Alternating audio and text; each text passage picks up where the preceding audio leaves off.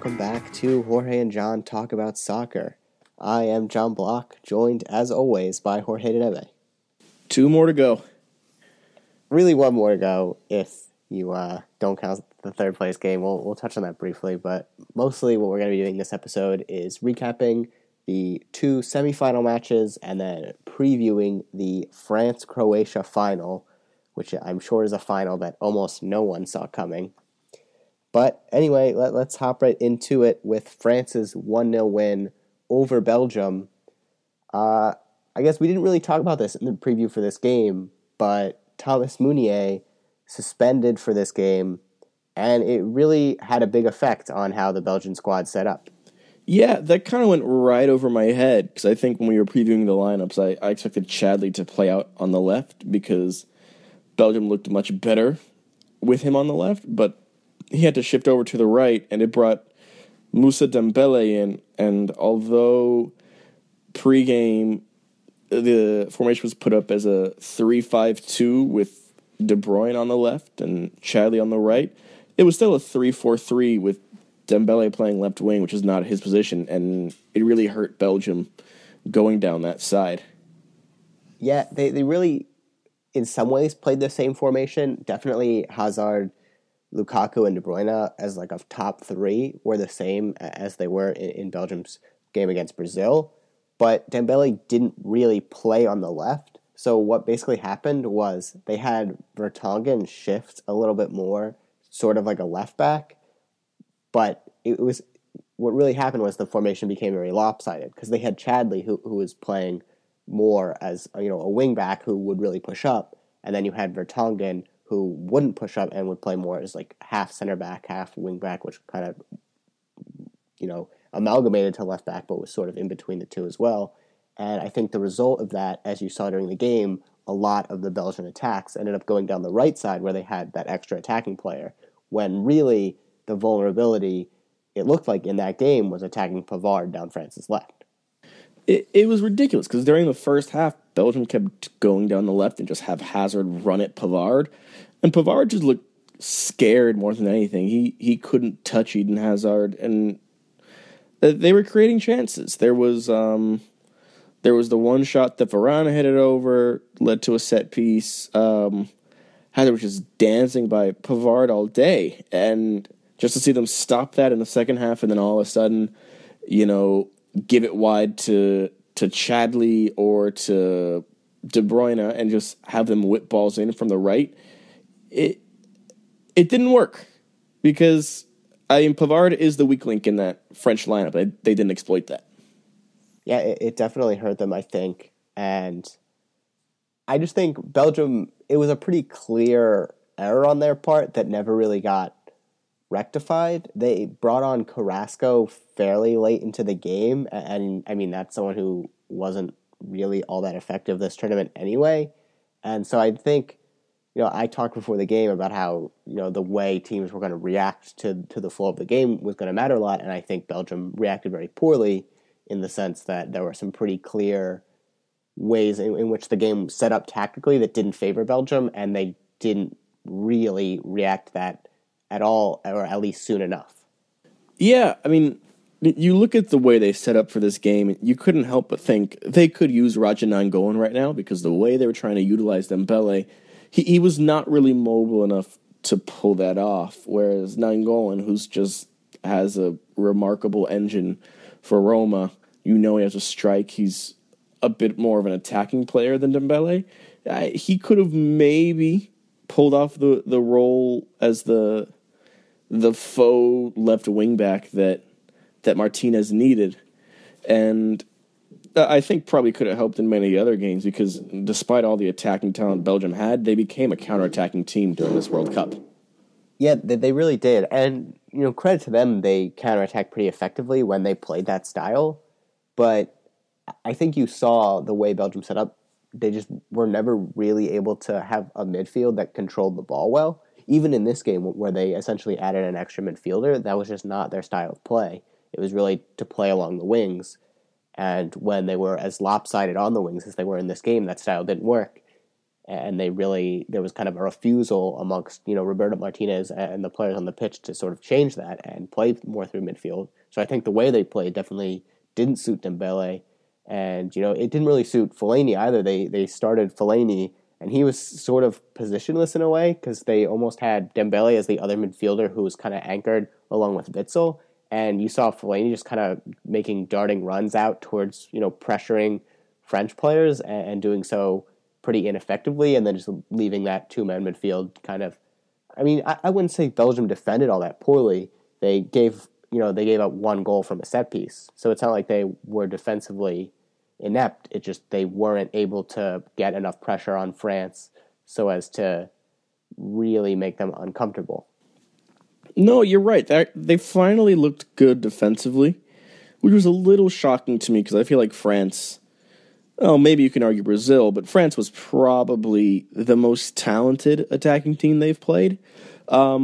But that's another thing. Yeah, I have to look at Deschamps' tactics for this game. You see a team playing three in the back. You would think if you want to utilize your pace, because they try to play the ball to Mbappe over the top a lot, why are you playing someone like Giroud? If there's one game where you throw out the game plan, it's this one, and you just put Griezmann up front, Mbappe on the right, Dembele on the left, and Lamar at cam, and just try and run at the Belgian back line and just overload them with pace, because the long balls over the top worked.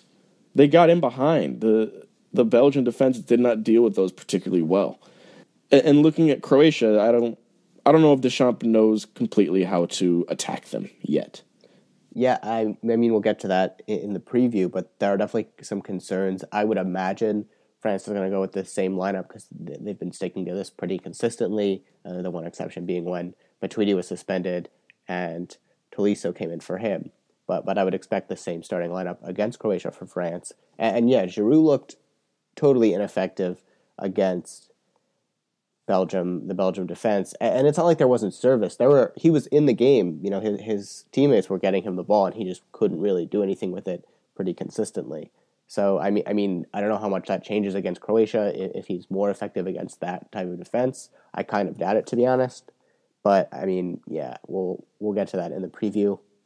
One last thing I had for this game was as impressed both by Thibaut Courtois for the second game in a row, and then also Hugo Lloris for France.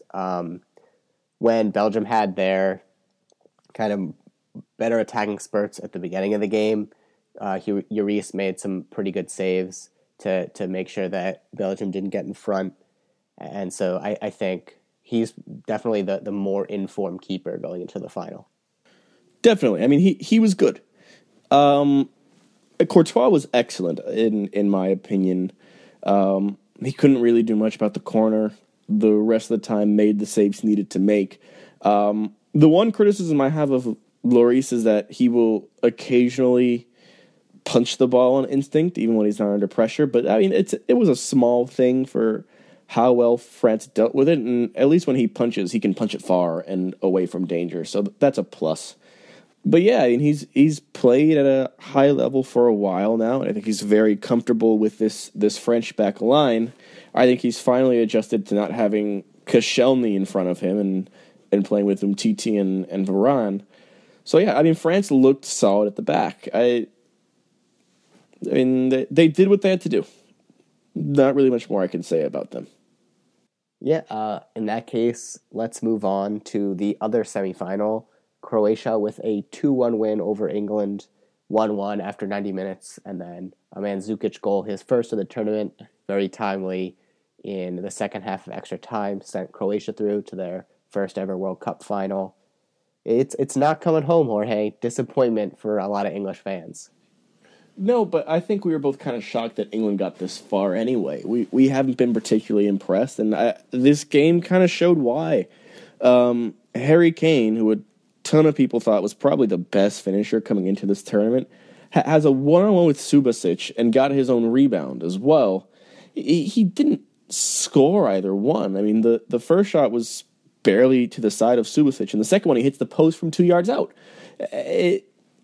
That's not the kind of play you can have from your striker. And outside of that, I don't think England created anything from open play. They looked out of ideas, which when you have players like Raheem Sterling and Jesse Lingard, and then you can bring Rashford off the bench, and Dele Alli is going to make late runs into the box, it's unacceptable. Yeah, I mean, they've pretty clearly relied very heavily on set pieces throughout this tournament. And, it got them this far because they were very good at set pieces.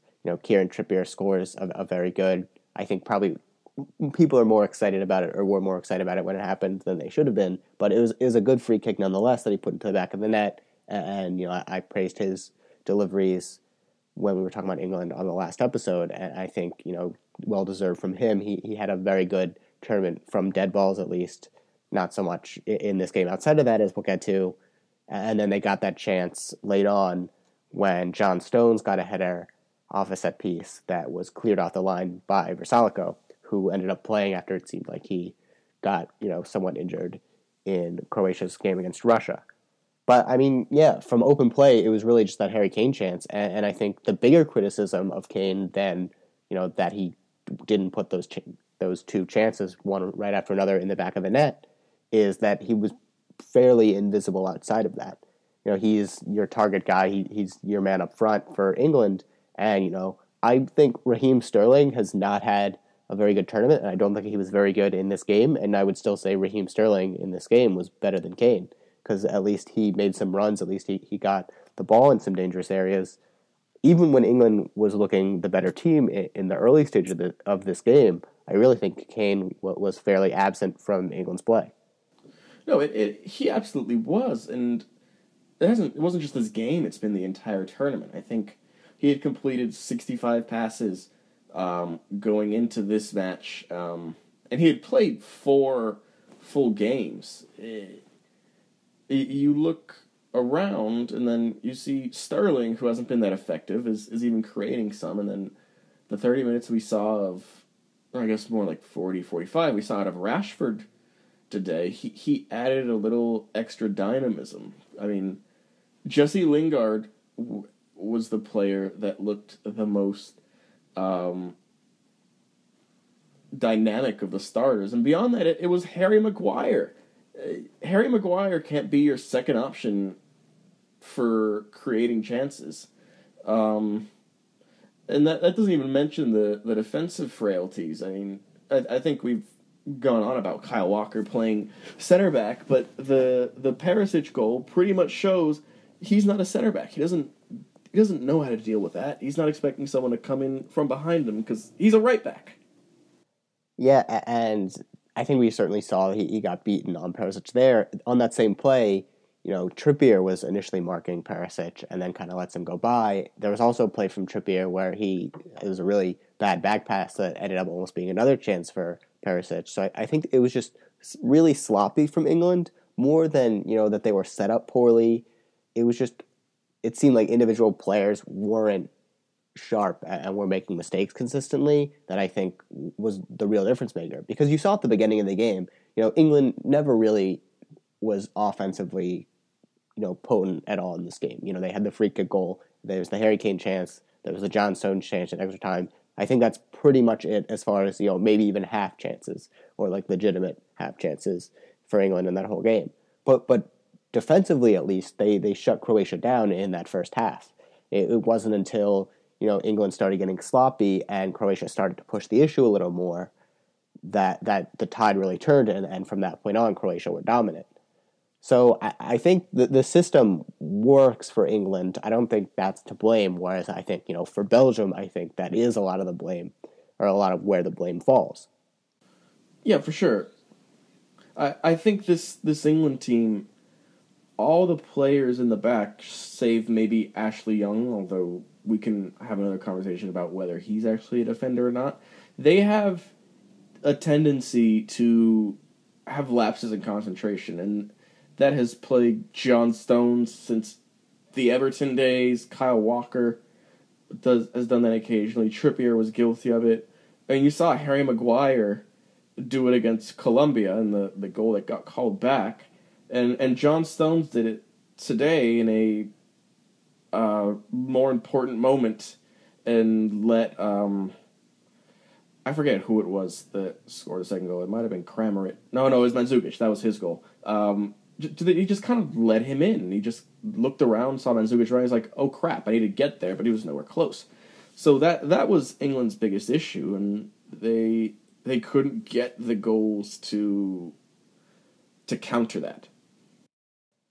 Yeah, I mean, I think the real shift was the sloppiness, as I've said, and then what really changed the game, because England never looked like they were going to score. I think what made Croatia the eventual winners in this game was a little different than what I expected, but still Modric being able to kind of have that freedom with Brozovic and sort of Rakitic as more defensive. And I think Modric was the player of this game, even though he didn't get a goal. He was everywhere, and I think once you saw Croatia start getting some momentum and start creating some half chances and getting the ball into dangerous areas, it was always he was involved in the play, and he would come out to the right wing and create a 2-on-1 with Rebic or do the same with Perisic on the other side. And I think I thought it was going to be more Croatia dominating the midfield than it ended up being, just because Modric plus the other Croatian midfielders against Jordan Henderson, it isn't a favorable matchup for England. But really what ended up happening was Modric just kind of was able to go wherever he needed, because they didn't need him to defend, really. He had a lot of freedom, and he was so much more effective than anyone on the English team of actually, playing the right ball, being in the right space in order to, open play up and create a chance. Definitely, and we don't see it to the same extent at Real Madrid because he has so many good players around him.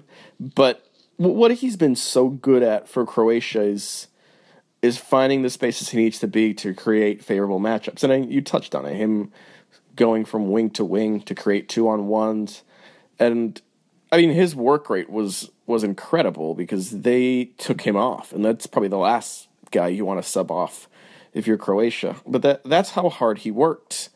And by the time he's come off, there's maybe 5 minutes left to go, and you're just going to pack it in. But Croatia were the better team, and I think they've been the better team in all of their matches. We can talk about the level of their opponents, but they've been better than who they've played against every single time, and it has showed. Yeah, I mean, we talked about coming into the knockout stage. They were one of, I believe, 3 teams to have won all of their group stage games, and they were a team that was looking really good. And, they weren't as dominant in the round of 16 in the quarterfinals, needing to go to penalties in both games, but they were still, the better team in those games. And how compact they've been defensively has continued to be impressive.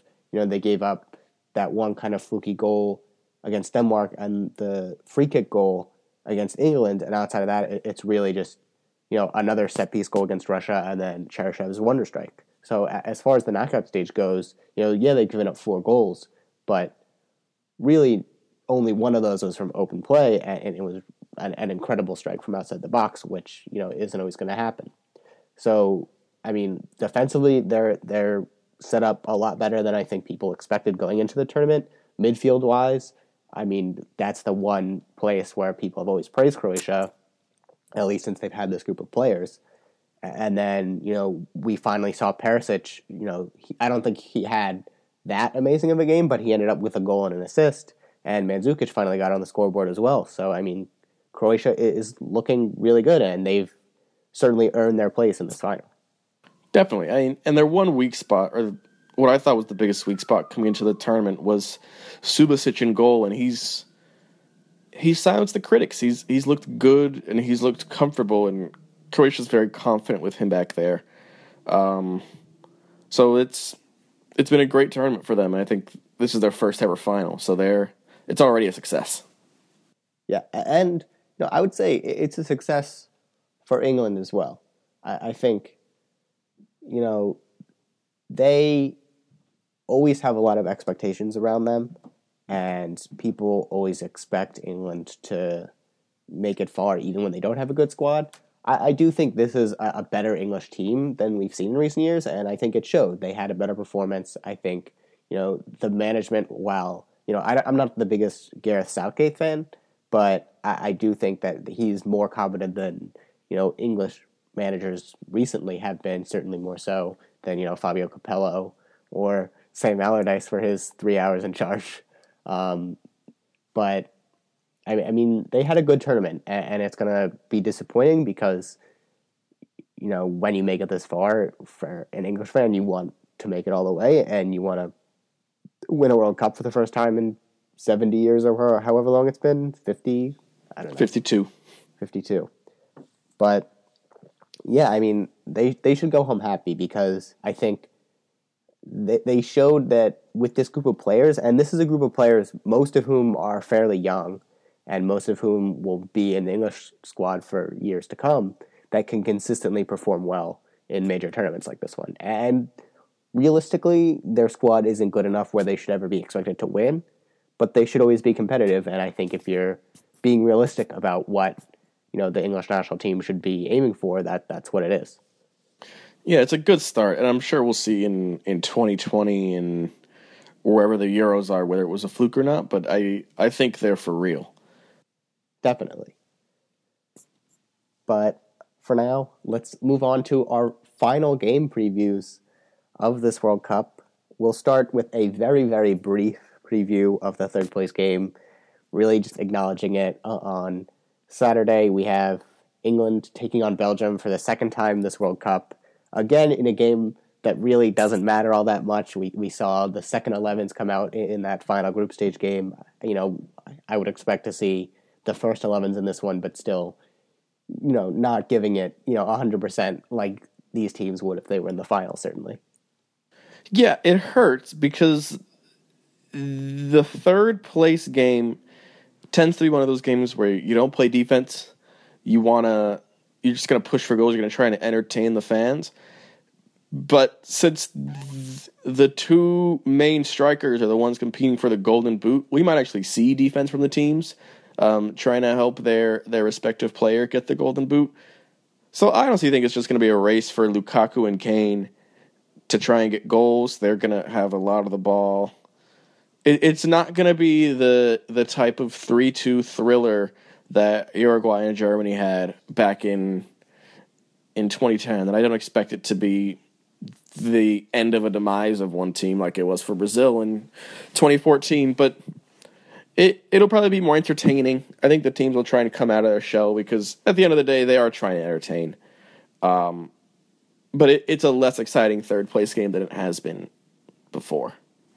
Yeah, I mean, on the Golden Boot race note, I mean, it'll be tough for Lukaku to catch up. He'd need 2 goals just to tie Kane, or 2 more goals if Kane ends up scoring than Kane gets.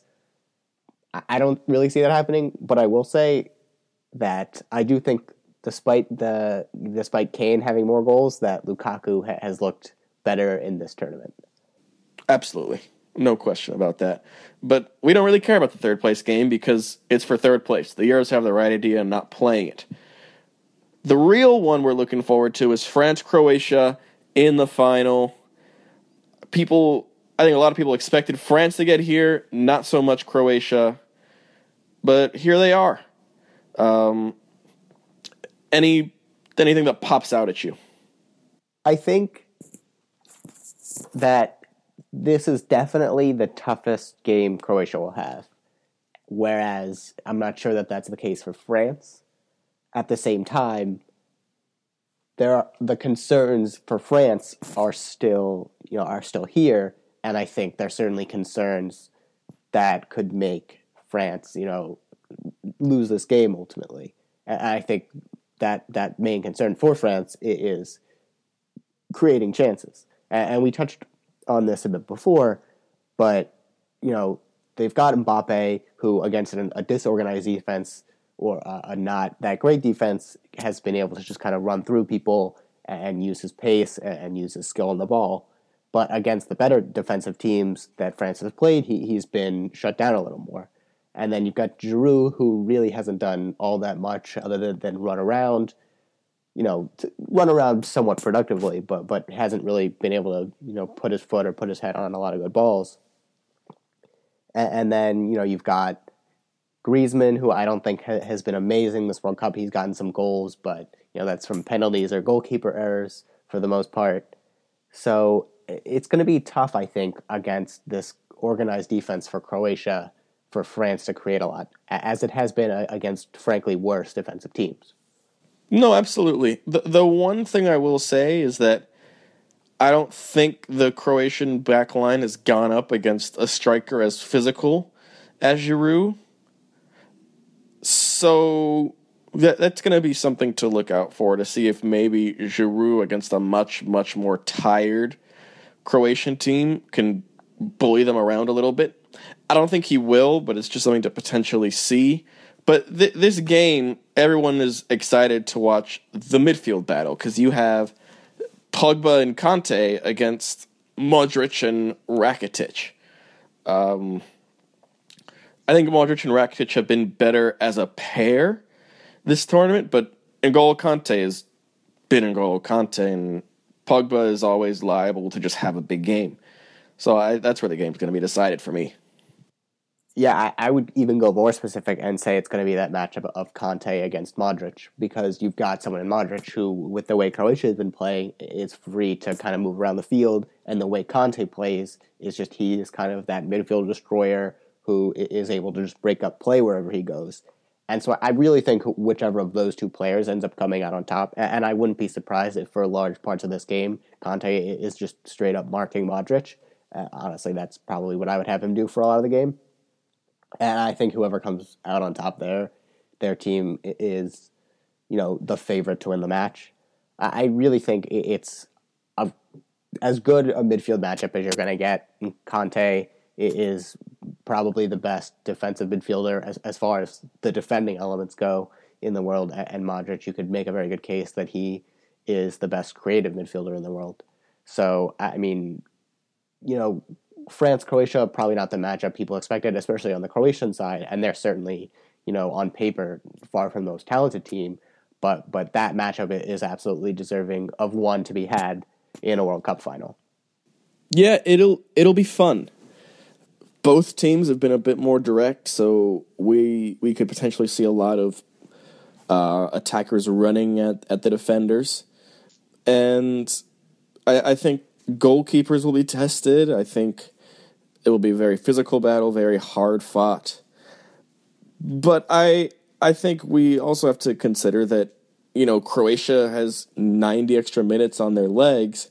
You could make the case that it's 180 minutes longer on their legs because France essentially rotated in their final group match against Denmark. So they're not going to be as fresh. And we thought it would affect them against England, but it didn't. But maybe it comes back for this final.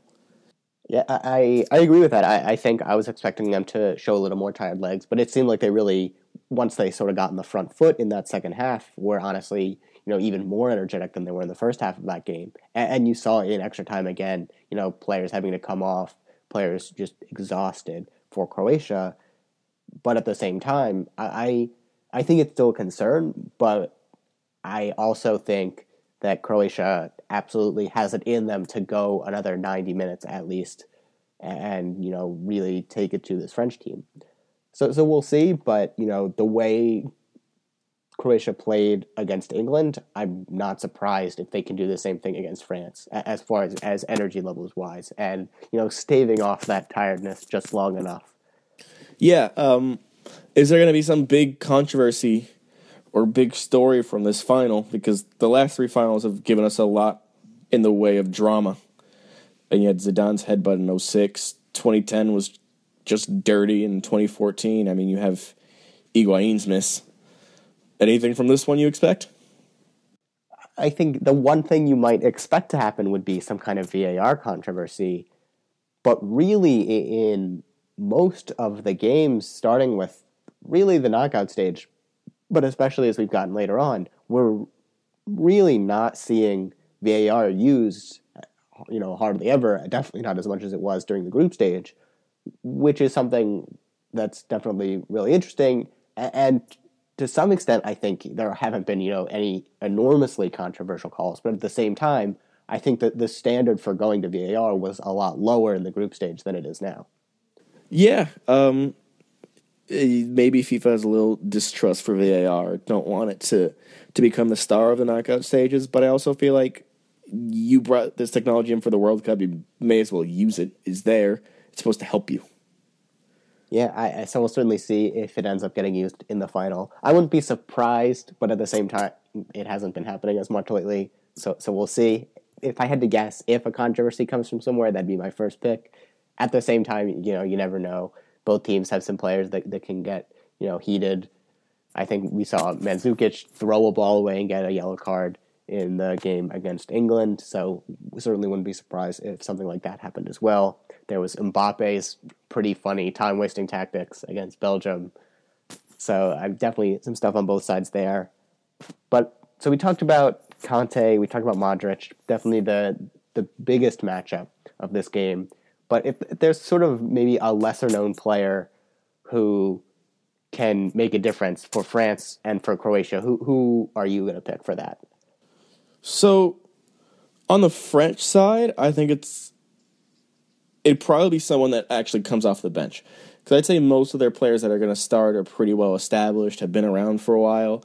I think, depending on how the game goes, Deschamps could bring on someone like a Thomas Lemar or a Corentin Tolisso, and they may be that extra kick the French need. For the Croatians, and we've really been praising him the entire tournament. I think it's Brozovic. If he can give them solid minutes again and it frees up Modric and Rakitic to do their thing, Croatia can cause an upset. Yeah, I mean, I would definitely agree with both of those being important. I think for me, the difference makers outside of Modric and Conte, outside of that matchup, aren't so much the less established players, but it's the players who haven't had amazing World Cups, as good World Cups as we might have expected up to now. For the French, I think it's Antoine Griezmann. I think that, I don't see Giroud having a great game for France, but I think, he's a big enough bother that, Lovren and Vida for Croatia are going to be concerned with him and going to have to be, aware of where he is as a French striker. And I think we saw this with Jesse Lingard and Dele Alli a bit in the Croatia-England game, but there was a little bit of space, for them to sort of play off of the striker, and they weren't able to do that successfully, but that space was there, and I think, if Griezmann can do a similar thing playing off of Giroud, then that'll definitely help France a lot.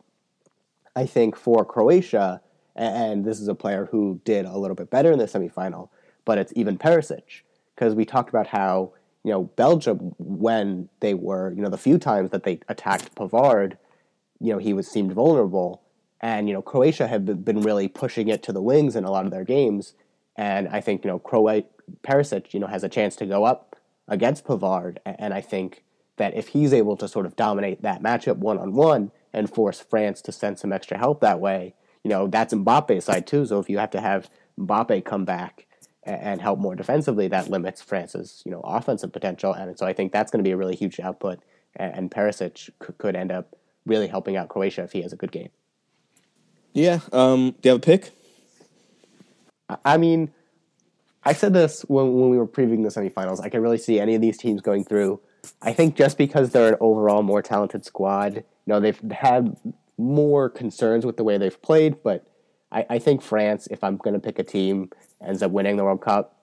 I would probably say I'd like to see Croatia do it because I always like seeing teams, win their first World Cup, and they've impressed. But if I'm picking a team for who I think will win, it's going to be France. Yeah, I'm going to have to agree with you there, especially because they've been winning without looking good.